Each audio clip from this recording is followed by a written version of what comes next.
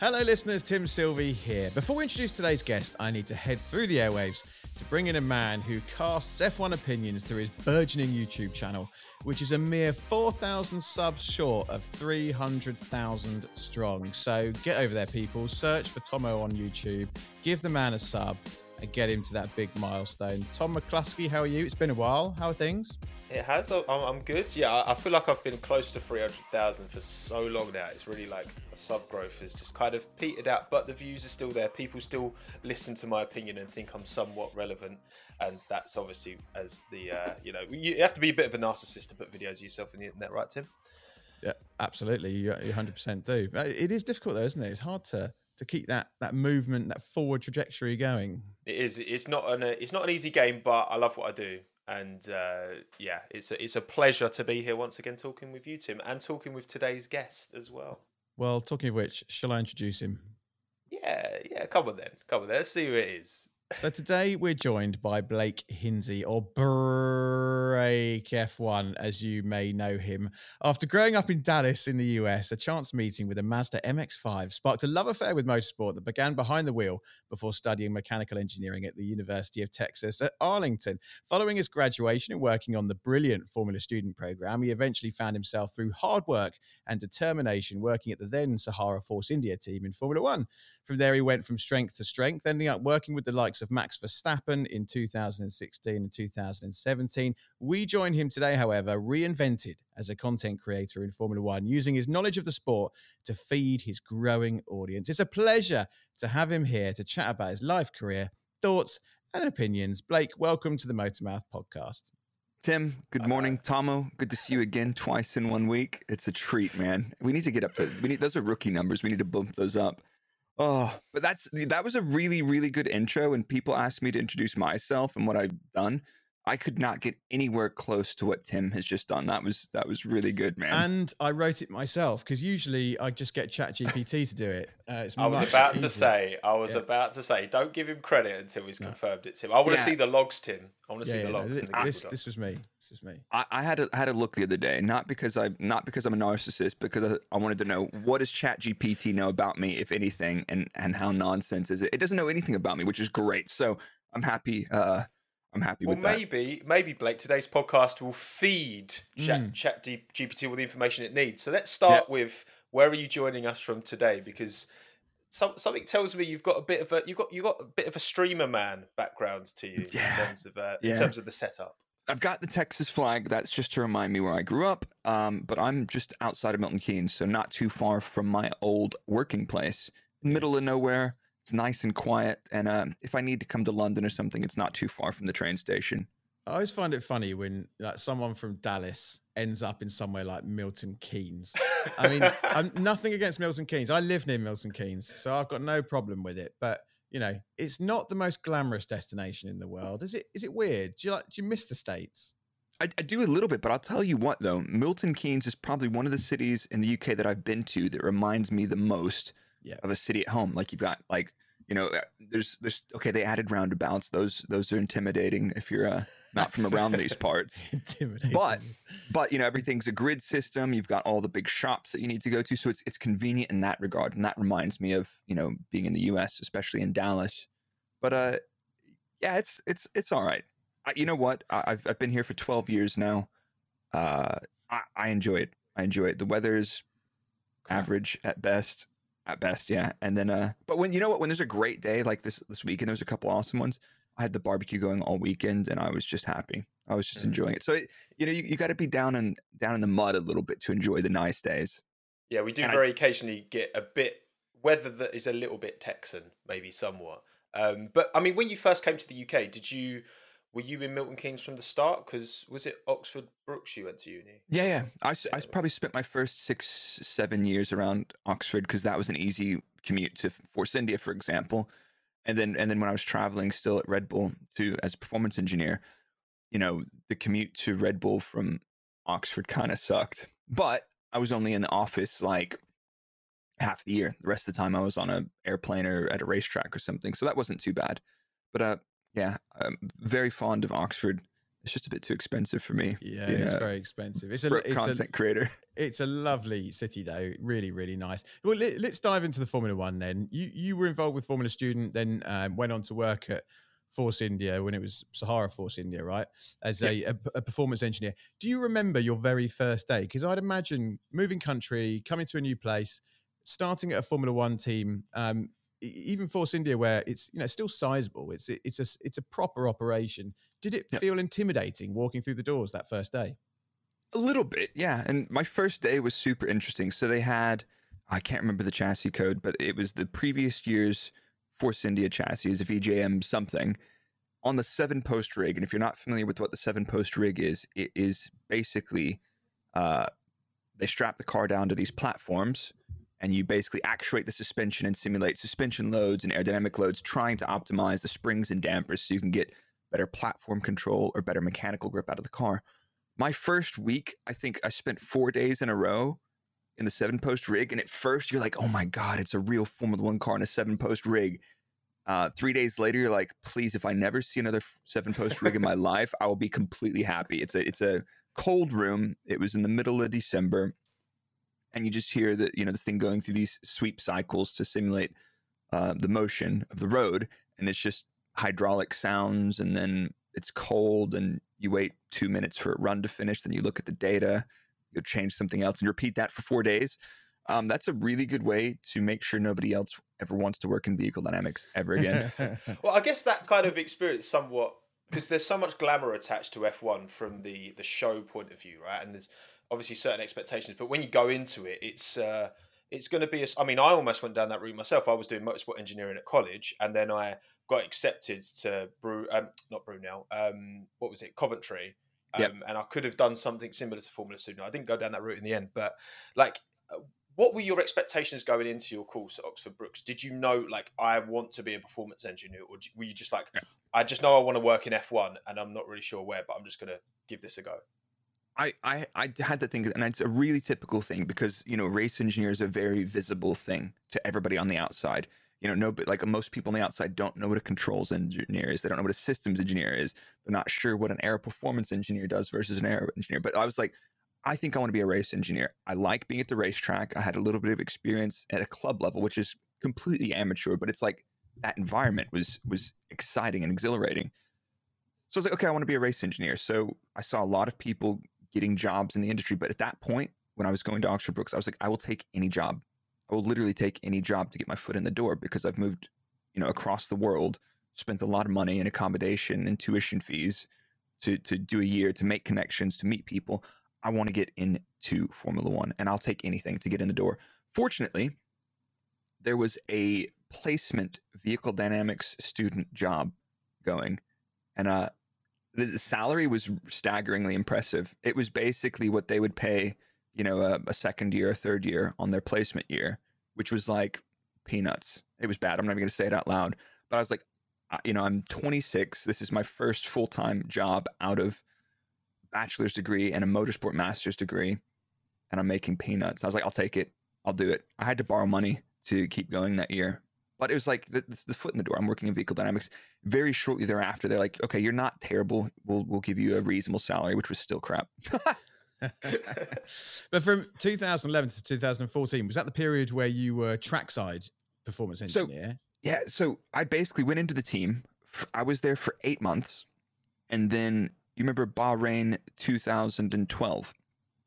There was the civil protest kicked off, and they're like, "We're not going to race. We're going to race. We're not going to race." Yeah. Some of the personnel left the track. They went home. They're like, "This is not cool. This is not safe." They left, and then despite being, persuaded by the teams, like, you know what? If you're not feeling safe, you can go home. This is when Force India skipped free practice too, so they could get back to the hotel under daylight, right? So some people left. They were not allowed to come back, is my understanding. And the next week was Mugello test. And after that was Barcelona 2012. They're like, hey, 2 weeks before that, I asked the chief engineer, I was like, I'm vehicle dynamics engineer. I've been there for a while, but I'm hungry. I was like, I want to be a trackside performance engineer. That's the step to being a race engineer. What do I need to do? And he's like, you know what? You're just going to have to wait. You're going to have to serve your time. You're in a good spot. You're working in the simulator with the vehicle dynamics group. That's good, but you just need time. Well, after Bahrain, they're like, hey, how about going to the track? I was like, all right, fine. So then I was thrust into the deep end. I was 8 years into Formula One. I had no formal, motorsport trackside training. I didn't know, I didn't cut my teeth in Formula 4. I didn't cut my teeth doing any GT cars. It was a baptism by fire, and realistically, it was sink or swim for the first year and a half, easy. And so presumably at that point, you go trackside, you're now dealing with the race drivers.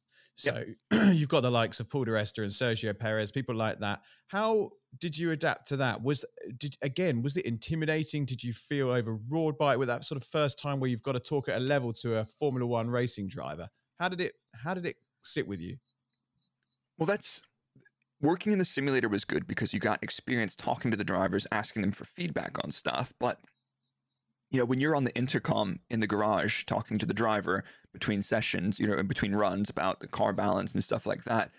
At first, I was working, at that time I was working with Jean-Pierre Lambiese. He was also the race engineer there. So I worked with GP my entire trackside career of 6 years. So 3 years at Force India and 3 years at Red Bull.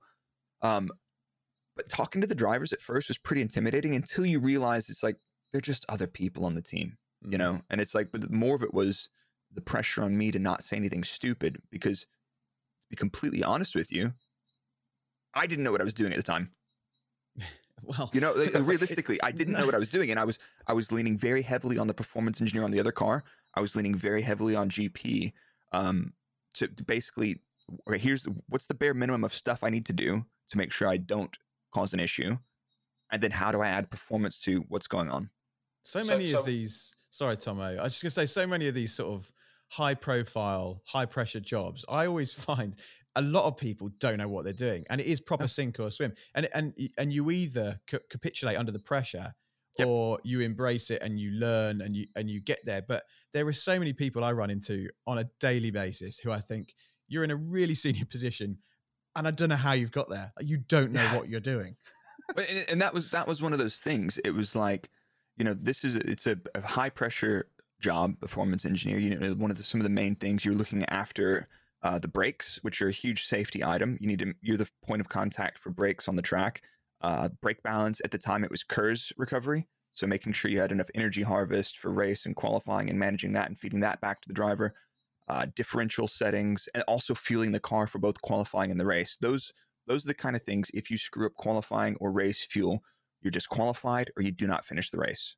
So those were some pretty high pressure things. And in my first race event, I had a huge sketch with qualifying fuel in Barcelona 2012, to the point where, GP, being cool head and having been a performance engineer for many years in the past, he was, he got me, he's like, we'll end up with a couple laps too much fuel, but just add in, 3 laps of fuel and we'll be good for the next run.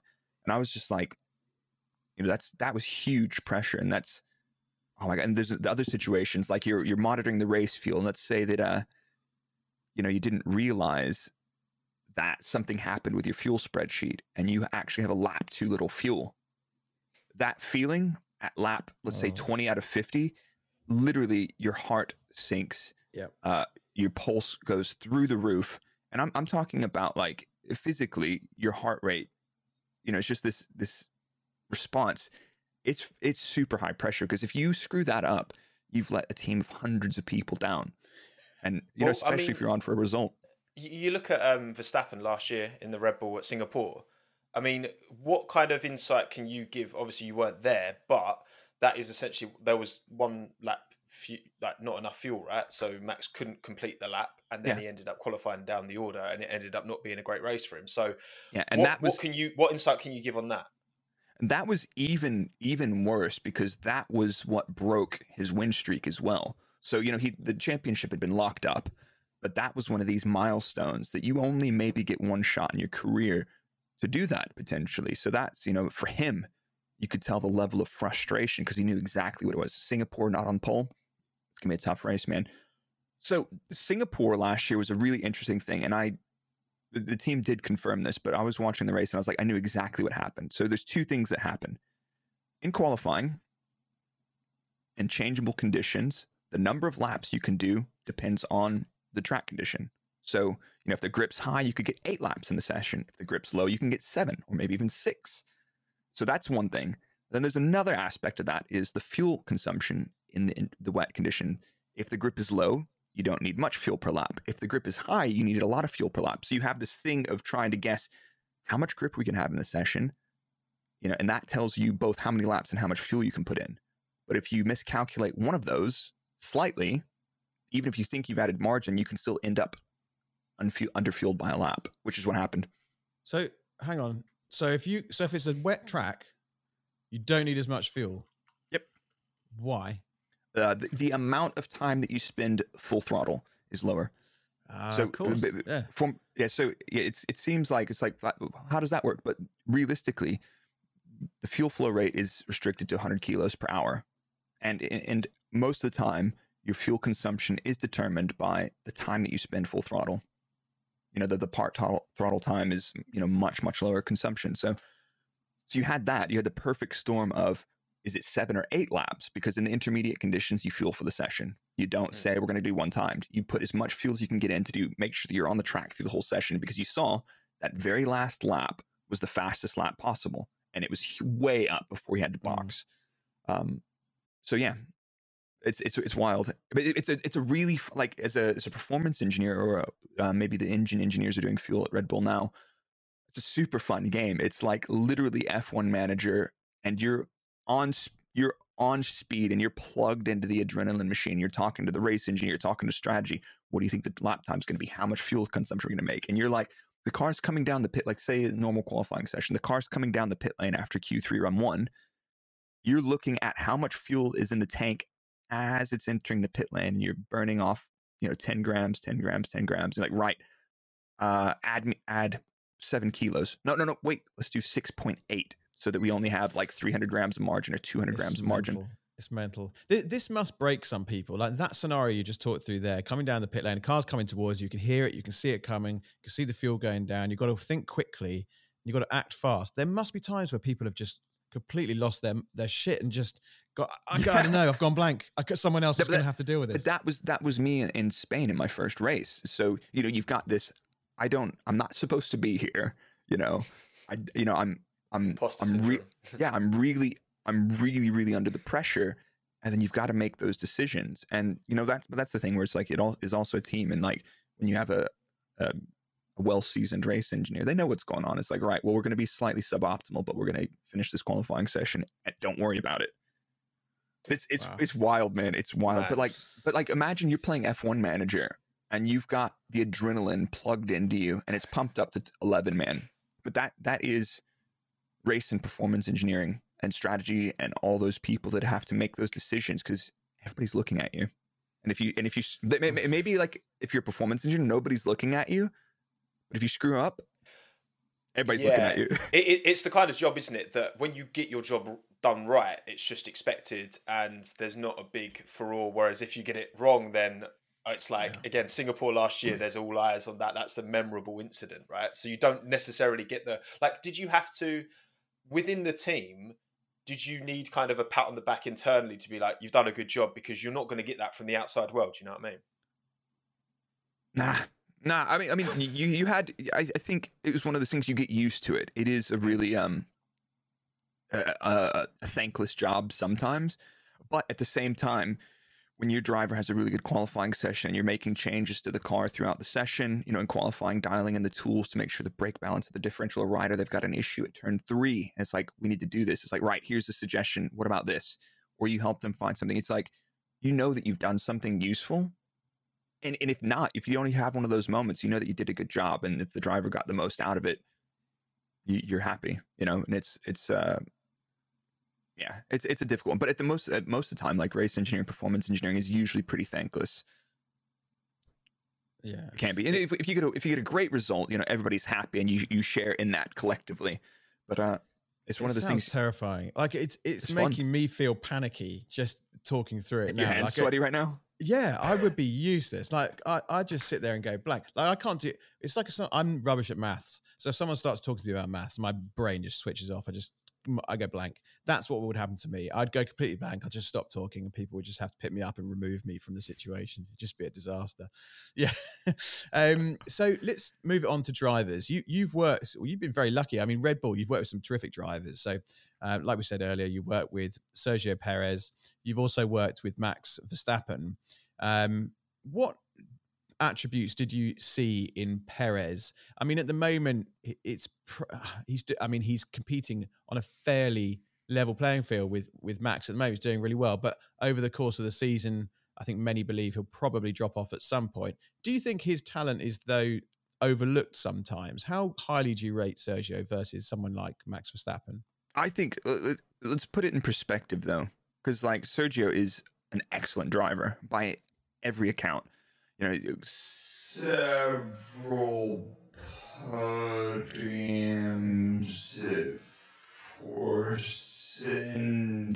very, very good on the tires. You know, it's like that conundrum: go fast, save tires. He does that very well. He's got a very good sense for traction and how to use the tires and how to manage them and save them.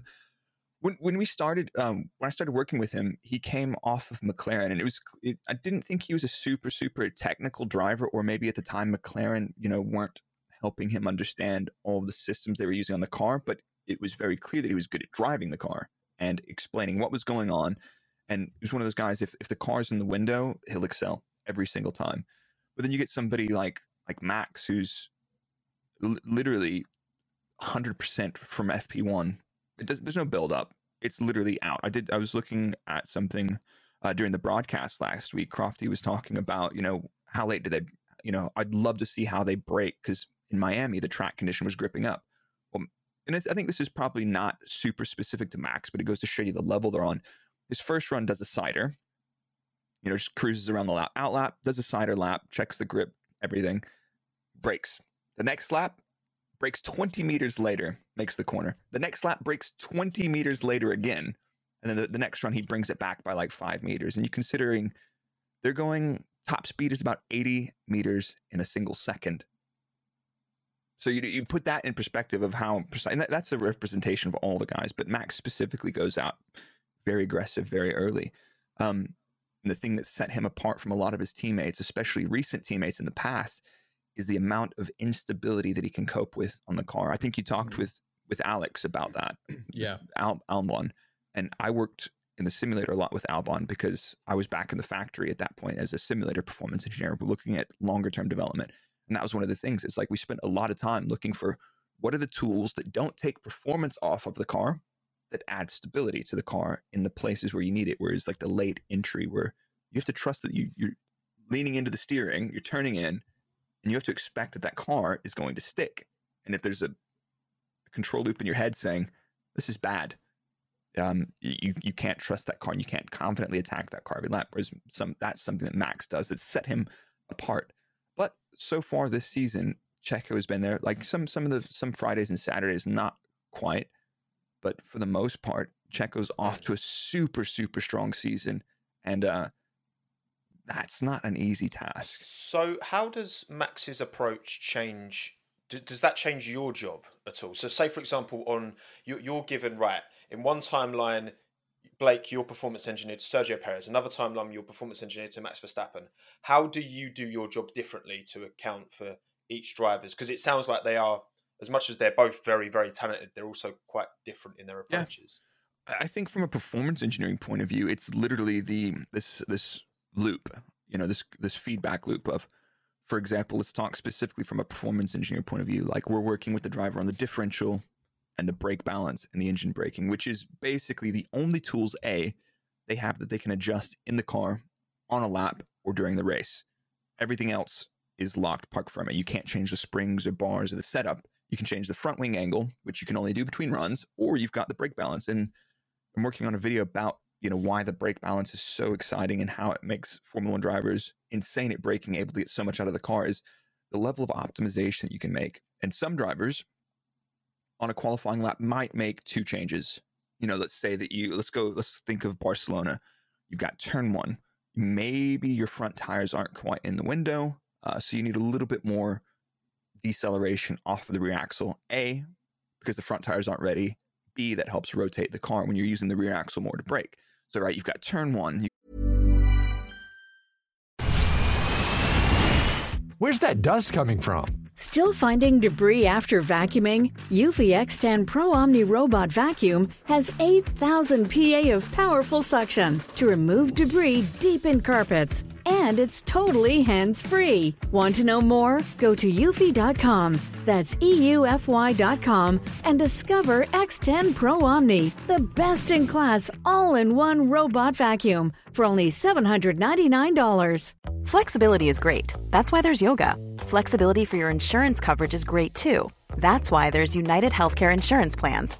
Underwritten by Golden Rule Insurance Company, United Healthcare Insurance Plans offer flexible, budget-friendly coverage for medical, vision, dental, and more. One of these plans may be right for you if you're, say, between jobs, coming off your parents' plan, turning a side hustle into a full hustle, or even missed open enrollment.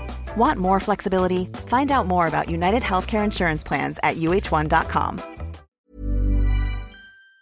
Go all the way around the lap. Maybe turn 5's a little bit tricky as it's downhill, a little bit off camber. And then you go through down to turn 10. So you've gone through the fast right-hander, you're at top speed, and you're braking with DRS on into turn 10. You probably need a different brake balance for that. And then maybe, let's say, well, we don't have a chicane anymore, but maybe you get to the chicane and you need something else. So that's the kind of loop that the driver, A, needs CPU in order to say, what's the car doing? Is there anything with the brakes that we can do? And then the performance engineer's looking through that data as well, saying, I noticed the rear brakes are locking into turn 10. Is it bothering you? And can we do anything about that? And then if they have the processor to be able to pick that up, and both Max and Checo were good at that. But Max was quite good. Both of them were quite good. It's like, right, I've got rear locking in turn 10. It's like, cool. But you have to give them a change. It's like, okay, it's this and this on the steering wheel. Can you do that? And then go back after that corner. Yeah, okay, cool. And they're doing that lap after lap after lap.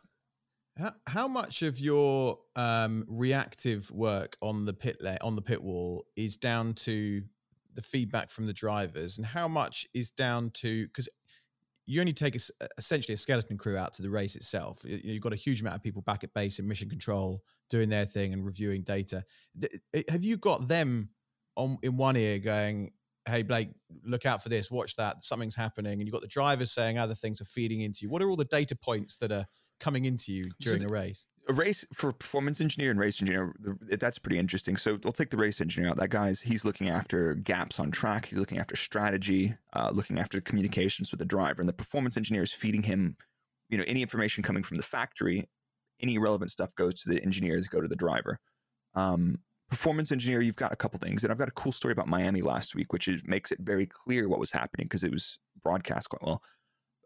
You're talking to aerodynamics performance engineers, looking at maybe there's an issue, you have a collision.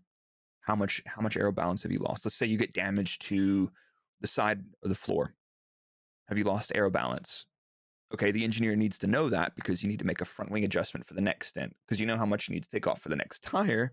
But what about we've lost 1% of aero balance because we've got a hole in the side pod kind of thing. So that's one thing. The next is maybe there's people at the back of the factory looking after brake health. And it's like, oh, we noticed that this is happening. And the performance engineers are like a lot of systems health, a lot of performance stuff. But you're also getting feedback from the guys at the factory like, hey, we've noticed your brake wear is quite high.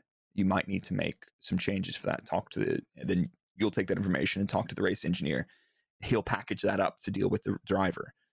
But a cool story from Miami was we saw a lot of people having issues in the high-speed section, 5, 6, into 7. In qualifying, Leclerc had issues there. Max had issues there on his first run. And it was a very tricky corner during the race. And throughout the race, if you go back and listen to Max's onboard, there's a really interesting conversation between the driver and race engineer talking about brake balance and differential settings for cornering balance. And that's the kind of like reactive work you're doing. You're having a dialogue during a race. It's like, what's the problem? Help me pinpoint this. You take that information, you go look at the data, look at the wheel slips, look at the balance, and say, okay, we've got a brake balance map and a diff map that can maybe help this. And they're trying stuff through the whole middle stint.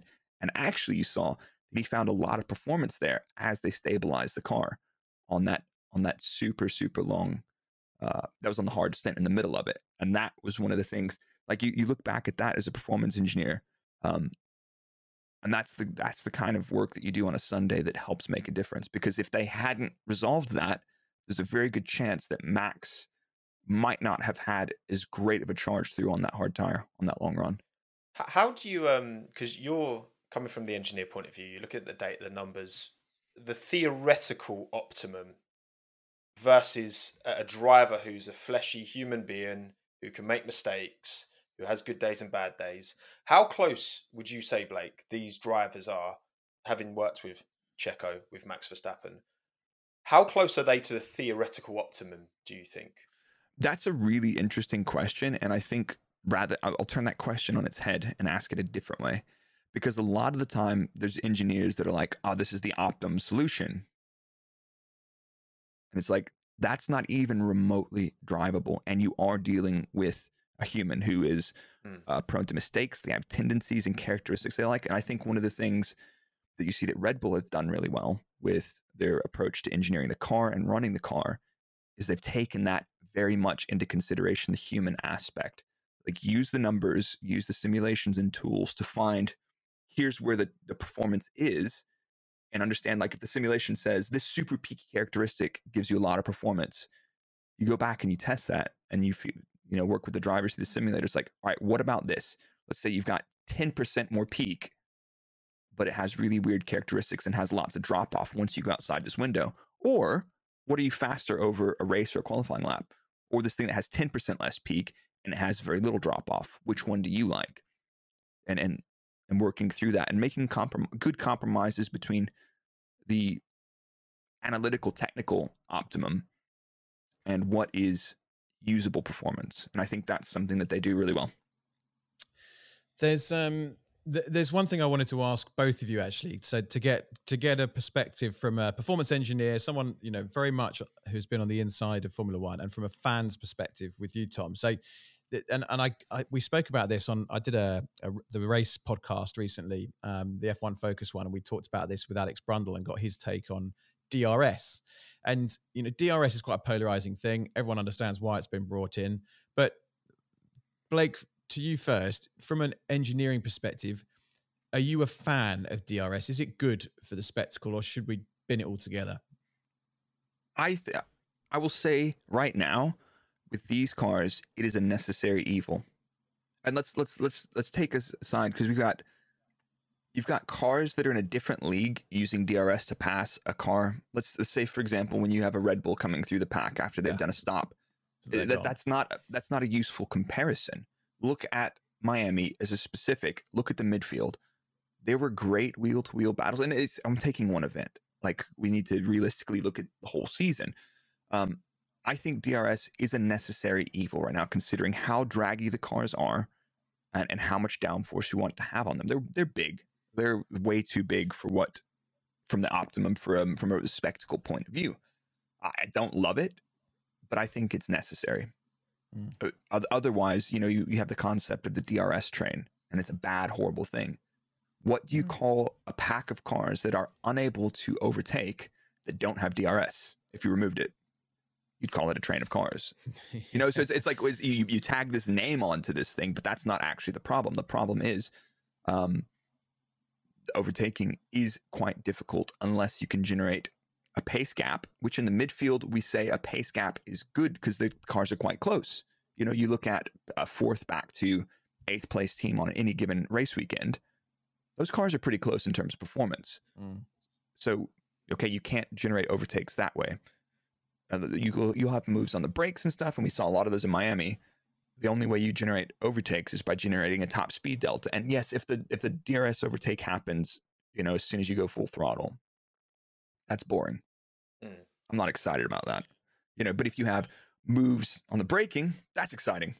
Yeah, I think necessary evil is the right way of putting it, because what makes Formula One is the fact it's open wheel, the fact that you've got these big wings. There is a certain aesthetic I think we associate with Formula One that's different to, say, NASCAR, where these saloons can go 200 plus mile an hour within millimeters of each other, lap after lap after lap, right? So I think if we want to preserve that aesthetic of these cars and have such reliant on this external aero, obviously, yes, ground effect is helping take away that focus on that external aero, but it's still a part of the racing. I think active aero going forward, DRS is one form of active aero. I think if we want to continue to make these cars more efficient, which is clearly something that's important to F1, not just with the engines, but also, having, aerodynamics that move during the race that potentially could then cause less dirty air. It's difficult as well, where I think we need to give these regulations more time to kick in. Exactly as you say, Blake. If you look at the midfield and how close that is, if you look right now, every single team in 5 races has made Q3 at least once. Every single team, all 10. So yes, Red Bull were taken away at the front, but actually when you look at the totality of it and don't just focus on the top, actually the sport is very competitive right now. I'd argue as competitive as it's ever been from top to tail anyway, because you've always had, teams hanging off the back and nowhere near. We don't really have that now, which is good.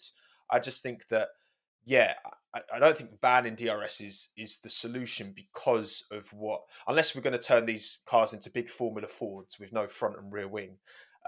Maybe let's do that. But even then, you still get the wheel wake, don't you? Because the tyres themselves kick up loads of dirty air, don't they, Blake? Yeah, we could. There won't be Formula cars too soon if we do that.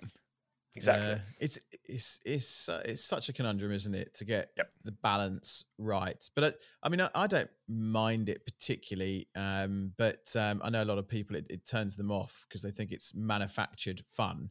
But it's also interesting to see how the teams develop it. I mean, like you say, Red Bull, whatever they've done to their DRS is just ridiculously better than anyone else on the grid. So you've got to just hold your hands up and go fair play. They've maximized their knowledge to but also I think even that, like, correct me if I'm wrong, Blake, but the benefit that Red Bull get from their DRS relative to the rest relative to, say, I think the Haas is like the second most efficient from what I've seen. Like that I think there's other things that play into, when Max took off past Lewis in Australia, well, I think Lewis's sector was like a second slower anyway than his previous. So I think I don't think I'm reluctant to get carried away with, because it is fine margins. We were talking when we spoke on Monday, Blake. Like, it's about 0.5%, which is a lot. In modern F1, that's a lot. But you go back into the glory days of the 90s and 80s and 70s, these cars were finishing like 3 laps behind. And it's always been like that with F1. That's the thing. Yeah. This isn't abnormal. This is how it's always been. Yeah, the glory days. The rose-tinted glasses, isn't it? Yeah, I will say, looking back statistically, I did an analysis looking at 2021 versus 2022. And my buddy Jasper and I did a deep dive on all the races throughout the season, and it was something like the average gap reduced by, I think it was a very substantial margin across the board. Every single race, like for like, the spread was closer. The time that the cars spent in 1 second of each other had increased substantially. The regulations are going in the right direction. We had a hint that in Baku that cars couldn't follow as well. Then you go to Miami and it's like you have a gaggle of cars like this stacked on top of each other. So I think it's worth making sure that we look at seasons as a whole, clusters of races. Some races have very, very weird things, but I think the quality of races is improving. And I think the thing people are talking about, overtakes are not really important as a metric, because we look at, and even the ability to follow closely, like Silverstone last year was a great race, but it had huge field spread, like one of the highest of the season. And like, okay, that's not the metric on the last thing I'll say on is the thing that we need battles, not a single lap overtake. You need a battle. You need cars tooth and nail, wheel to wheel for 2 or 3 laps in a row. Give me a couple of those and I'll be happy every day. Give me a dive on the brakes. I'm a little bit excited. Give me an overtake on DRS early in the straight. I'm kind of bored, but give me a battle that lasts 2 laps between any drivers. Sign me up. Inject more of that. I agree with you. And you want to see an overtake that's earned. You look at Formula E in Berlin the other week, there were over 300 overtakes in 2 races, which is great on one hand. A lot of, I think that's fantastic entertainment, but is it too easy? You know, just swapping places left, right, and center. Is that really what we want? I think we'd argue probably not in Formula One. But it makes it difficult also to follow the narratives, because you have, if you have 10 narratives unfolding simultaneously, you can't give any of them the due attention, and you can't give all of them any attention. Yeah. Absolutely. This is what I think people think. We want all 20 cars to be able to fight for race wins. I don't think so. I think part of what made 2021 was so compelling is because you had two drivers from two different teams head to head, and you have that breakup, and that's typically how it works in sports. You have the big names who typically rise to the top, but you also have the underdog stories, and you wouldn't get those underdog stories if everyone could win. So. Yeah, but it's a technology race as well, isn't it? And you want the big brains, to rise to the top, not just the drivers. It's a tech race. Anyway, we could go on this for hours. We've kept you long enough, Blake. So we'll come on to our final three, which are brought to us by our sponsors at WTF1Talent.com. Head to WTF1 Talent if you're a budding F1 content creator and interested to hear how you can supercharge your career. So, Tom, do you want to kick off with number one? Of course. So, Blake, what has got you excited at the moment? Is it okay if it's not Formula One? Yes, of course. I am really excited to go to my first endurance race since the Petit Le Mans in 2007. I'm going to the 100th anniversary of the 24 Hours of Le Mans soon. Awesome. I'm so excited. That'll be amazing. And I've been so isolated in the world of Formula One as a professional now, as a content creator on the outside for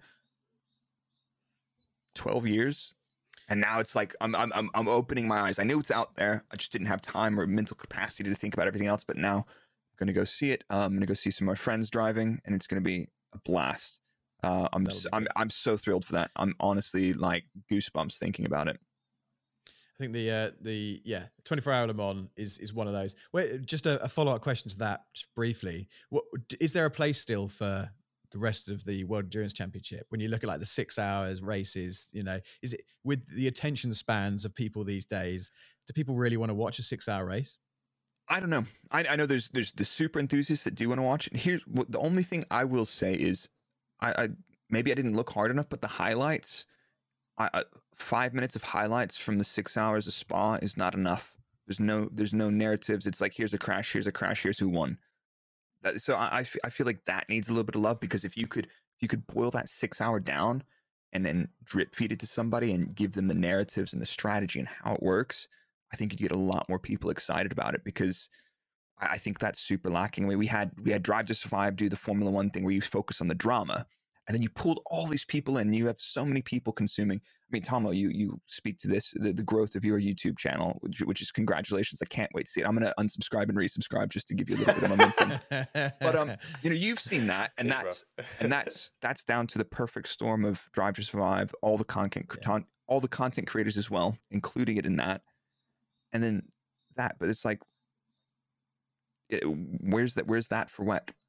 Where's that? You're right. It's not good enough to just cut it up. Like, you need to. It's got the chemistry. It's got the drama. drama. Like extra highlights. You need to do supercharged highlights where there is actually maybe something on screen that tells you, like, oh, and this is You're right. It definitely needs repackaging, I think. I think it could use. I think there's some low hanging fruit there potentially. But yeah, I'm excited about that. Second question for you. How much of your success do you put down to luck and right place, right time, and how much do you put down to sheer hard work and grafting? I'll take being lucky any day. But at the same time, you've got to be in the right place for it. Exactly, and I feel like that notion is, you're completely nailed that one there. You have to put in the work in order to put yourself in a good position. If you fluke it, you can fluke it once, and you probably won't be able to sustain anything off of that. It's the same thing of having like let's say a piece of short form content pop off. It gets millions of views. What are you going to do with that? Nothing. Yeah. If you can't do it again, if you don't have anything to package around that, it can have a huge growth on other platforms, and then all the other platforms go dead because it was just luck. So I think in my context of getting into Formula One, there was a lot of hard work. I didn't have a life for a very long time, and it's a very single-minded approach to a lot of these things, and I worked pretty hard. I made the right connections, I met the right people, but I was also the right person that was there. The same thing goes for getting the job as trackside engineer. When they needed somebody, I had put in the work, I'd had the enthusiasm, I had not screwed up too much or at all. And they're like, right, can you be that person that fills the spot now? And then sink or swim, I didn't sink. I swam pretty well and then ended up getting a job at Red Bull after that, which I don't think a lot of people knows. That was to be Sebastian Vettel's performance engineer, just coming off of all those world championships. And I was like, okay, at that point, I was like, okay, maybe I'm not a fraud. I don't know. And then he left. He was like, "Oh, Blake's coming. I'm gonna have to go to Ferrari." Yeah. That guy's shit. Yeah. No, I think you make your own luck, but you've got to put in the work and you've got to position yourself for everything. Absolutely. All right. Final question, Blake. Apart from this bright fluorescent Mercedes T-shirt, which obviously is a Red Bull boy, must terrify you somewhat. What are you scared of, Blake? How much time you got? As long as you need. No. Lie down on the couch.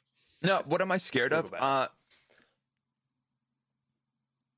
don't know. That's a really tough question. Here's one thing I don't like. I do not like speaking up on something that I don't know about. And the idea of being put on the spot to answer something that I don't know about and saying the wrong thing, I will always I have this problem a lot. It's like people will lean very heavily into stuff that they're completely uneducated on and be very abrasive, especially on the toilet, which is F1 Twitter. And it's a lot of the time, funny that. But it's like I don't want to speak up on topics that I'm not well informed of because I pride myself on trying to be authentic and genuine. I'm not there to get a quick win for clout. I'm like, if I don't know anything about this, I'm going to tag somebody else that does, or I'm going to go away and do some research. So that's saying something and not saying the right thing. That's terrifying. I'm going to add a fourth, very, very quick one. Are you've dived into this content creator world. You've got great traction. Things are looking good. But will you ever go back to Formula One? I don't think so.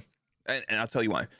I feel like Formula One is getting big, is getting really, really big. And it's not this super agile dynamic. I mean, it is still super agile and dynamic, but it's like everybody is super, super specialized. You have, you don't have people like Adrian Newey now don't have the ability to change the direction of the entire organization now like they could before. There's too many moving parts. There's too much technically going on. How many aerodynamicists do you actually have in a Formula One team now? And then you expand that concept to everything else in it. I'm not that interested in it anymore because you're super, super specialized in everything you do.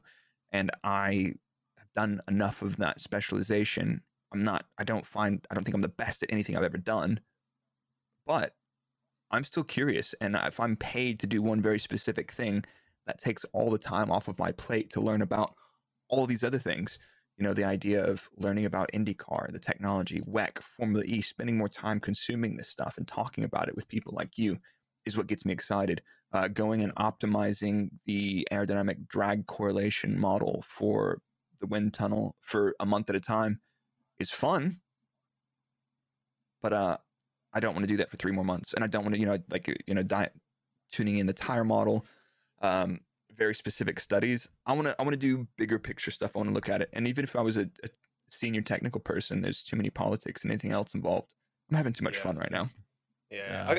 That's so often it's like going in from a small business where you need lots of people when you need fewer people that can do lots of different things versus a bigger business where you become everyone's a smaller cog in the machine, so everyone's specialized. And I guess it's been that gradual. Maybe WEC IndyCar one day we'll see Blake on the pit wall. Boom. There might be something else in the near future, but I can't talk about it. Oh, what a tease. I'm messaging you after this to tell me. Yeah. We'll see. Well, listen, Blake, it's been fascinating having you on. My brain is slightly melting now as I sort of try and unpack some of the performance engineering bits and pieces. But it's been a pleasure having you on. Thank you so much for taking the time, and I'm sure we'll chat to you again. But for now, Blake, thanks for joining us on the Motormouth podcast. Thank you so much, Tim, Tomo. I'll see you guys soon. I'm sure of it. Thank you so much for listening to the Motormouth podcast. Do make sure you give us a follow on our socials, Twitter @Motormouth_, Instagram @Motormouth_official, and Facebook, just search Motormouth. You can also download the Motormouth app, where you can get exclusive video content from MMTV, create your own social profile to interact with other fans, and check up on all the latest happenings with whatever motorsport takes your fancy. We're also proud to be supporting the Brain Tumour charity too, so make sure you check the links in the podcast description to find out how you can help cure brain tumours quicker. Don't forget to like, subscribe and review, and until next time, you've been listening to the Motormouth podcast.